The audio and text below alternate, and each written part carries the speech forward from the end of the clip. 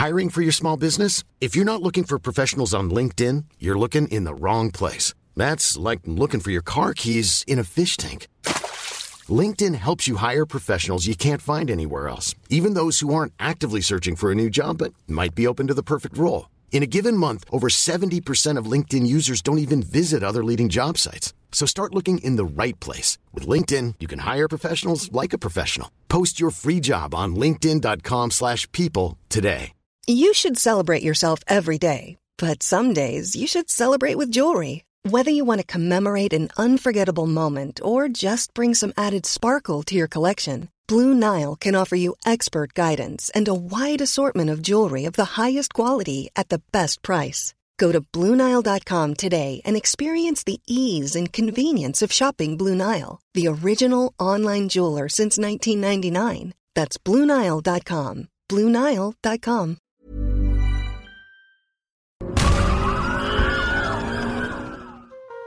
A jaw-dropping climactic reveal can help elevate a movie from good to great, leaving audiences shocked at just how effectively it pulled the wool right over their eyes and teeing up plot twists that they never saw coming. And the most satisfying twists are generally those which the movie actually gives viewers a solid chance of guessing, as long as they've been paying attention, that is. Indeed, these 10 films all boasted big reveals which eagle-eyed audiences could have seen coming if they looked really, really hard. Of course, your chances of noticing them, let alone putting 2 and 2 together on a first viewing, are pretty damn close to nil, but they certainly make for a satisfying realization upon repeat visits. So let's take a look at them today. As I'm Jules, this is WhatCulture.com, and these are 10 movie reveals that you can spot early if you really look.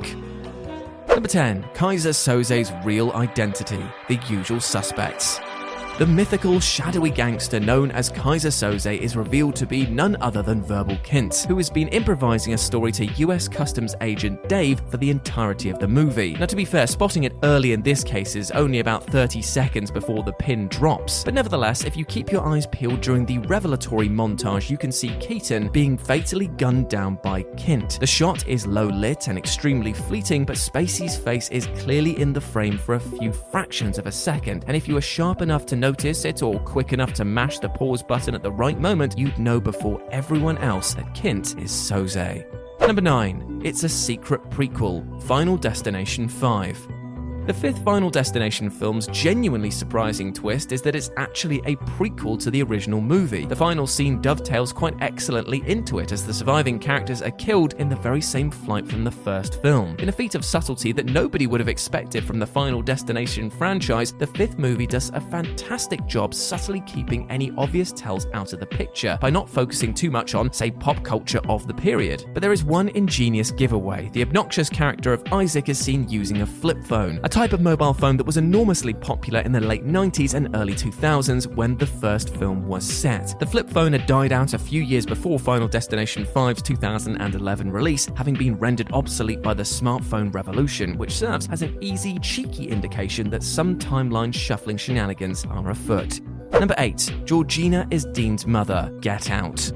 The Armitage family's dark secret is that they transplant their elderly family members' brains into the bodies of the young, fit, and healthy black people that they kidnap. As such, the various black employees on the property are actually possessed by old white people, such as housekeeper Georgina being under the control of Rose's grandmother. And here's how you spot it early. Writer-director Jordan Peele does a fantastic job sowing hints to the movie's true narrative throughout, though drops the most obvious, least abstract visual nod to the big reveal near the start of the movie. When Dean Armitage is showing Chris around his house, he enters the kitchen and tells him, "My mother loved her kitchen, so we keep a piece of her in here." Just then, Peele focuses his camera solely on Georgina for a pregnant moment, and to anyone paying sufficient attention, the combination of dialogue and loaded glance provide an overt hint at what's to come. Number 7. Tyler Durden doesn't exist. Fight Club. Ultra-cool anarchist Tyler Durden doesn't actually exist, but is an invented alternate personality residing within the mind of the insomnia adult protagonist. And here's how you spot it early. David Fincher's masterful thriller is rife with clever visual nods to its eventual big reveal, but nothing more ingeniously simple as a piece of text on a payphone. After the protagonist's apartment is blown to smithereens and Tyler calls him from a payphone early on, Fincher shows a close-up of this phone, above which a line of bolded text reads, "No incoming incoming calls allowed. This confirms that there was no physical way for Tyler to call Norton's character using that payphone, which makes it decidedly easier for audiences to piece together that Tyler doesn't actually exist at all. It's kind of brilliant, isn't it? Number 6, Sammy Jankis' story is actually Leonard's. Memento. So Leonard ended up causing the death of his wife himself due to administering her an accidental insulin overdose. And so the story that he tells of his fellow amnesiac Sammy Jankis, who killed his wife that very same way, is actually his own. And there's an extremely blatant yet nevertheless easily missed hint during one of the black and white flashback sequences where Leonard is telling Sammy's story, where it becomes easy to spot this big reveal. For just a few fractions of a second, we see Leonard appearing in the scene in place of Sammy, making it abundantly clear to anyone paying close attention that Sammy's story is in fact Leonard's. Granted, between the film's enormously complex narrative structure and brilliantly whiplash-inducing editing, you'd be forgiven for failing to notice this one. Number 5. John Kramer is Jigsaw. Saw. So the big reveal is that the Jigsaw killer is none other than John Kramer, the cancer patient we see Dr. Gordon briefly encounter while doing the hospital rounds with his patients in an early flashback. But those who take a cursory glance over to John's bedside table will see a most curious sketch. He's been drawing what is very clearly the reverse bear trap. No more than 5 minutes later, we see Amanda locked into this very trap, and so for anyone paying sufficient attention, it's clear as day that this seemingly random character is actually either Jigsaw himself or one of his apprentices. As it pertains to Kramer's whole pretending to be dead in the middle of the room act, there's also a pretty clear hint that he's still alive. When the gun he used to allegedly shoot himself in the head is opened up later, the cylinder doesn't contain any spent casings, making it impossible for any bullet to have been fired, which is pretty sloppy work there, John. Number 4, Mr. Orange is the Rat. Reservoir Dogs. So Mr. Orange is actually an undercover cop named Freddy, who partakes in the jewelry heist in an attempt to bring down crime boss Joe Cabot. And there's a deliciously subtle hint to Orange's true motives in the movie's opening diner scene, where Cabot returns to the table and finds that one of them didn't contribute to the tip. Upon asking, Orange immediately rats on Mr. Pink, without even a second thought. And when Cabot asks follow-up questions, Orange is quick to respond each time. Quick enough, in fact, that Cabot even tells him to shut up. It draws an immediate line between Orange and the rest of the gang, given that a real criminal would never likely grass up their fellow man, especially for something as innocuous as a tip. Number 3, it's Raining Frogs. Magnolia.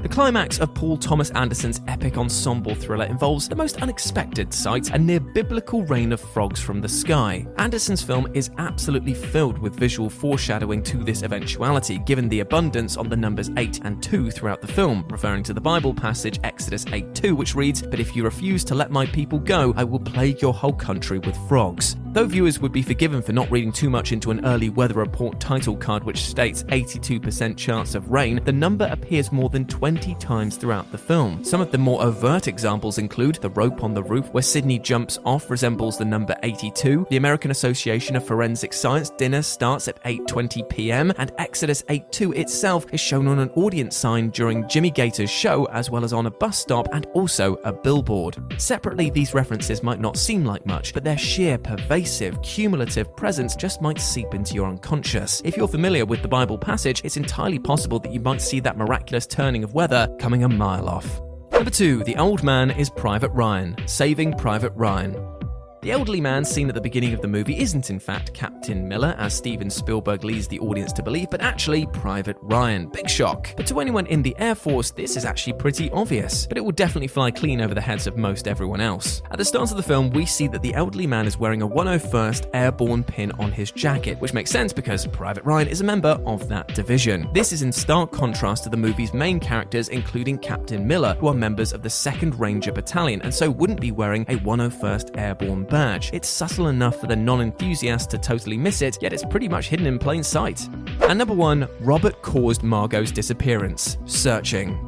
So the party responsible for Margot's disappearance is actually Robert Vick, the son of Detective Rosemary Vick. And shortly after Margot's disappearance, her father searches through his late wife's computer, specifically her address book, looking for clues. One of the first entries he fleetingly glances at is for one of Margot's classmates, Robbie Albert, with the notes field explaining that he has a parent in the police force and that his parents are divorced and that he's got a crush on Margot. There is admittedly some clever deception at play here. Robert is referred to by his nickname Robbie and his surname is that of his father, because his mother goes by her maiden name of Vic. Still, the film plays fair enough to mention the divorce in the address book, but the two clues really worth paying attention to are his crush on Margot, which is an immediate attention grabber given that it's noted in the book at all, and the fact that one of his parents is a cop. Though you'd certainly need impressive powers of deduction to figure this one out right away, it nevertheless gives attentive viewers the inside track on unraveling the central mystery.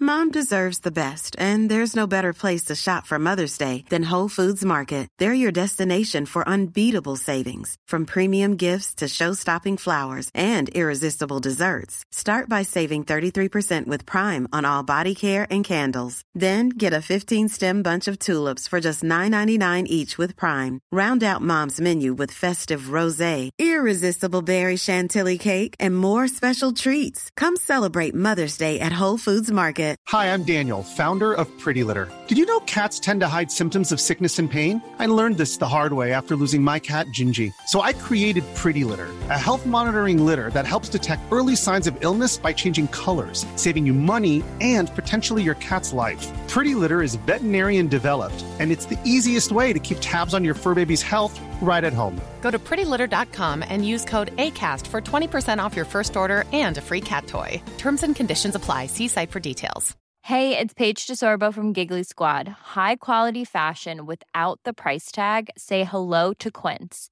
I'm snagging high-end essentials like cozy cashmere sweaters, sleek leather jackets, fine jewelry, and so much more. With Quince being 50 to 80% less than similar brands.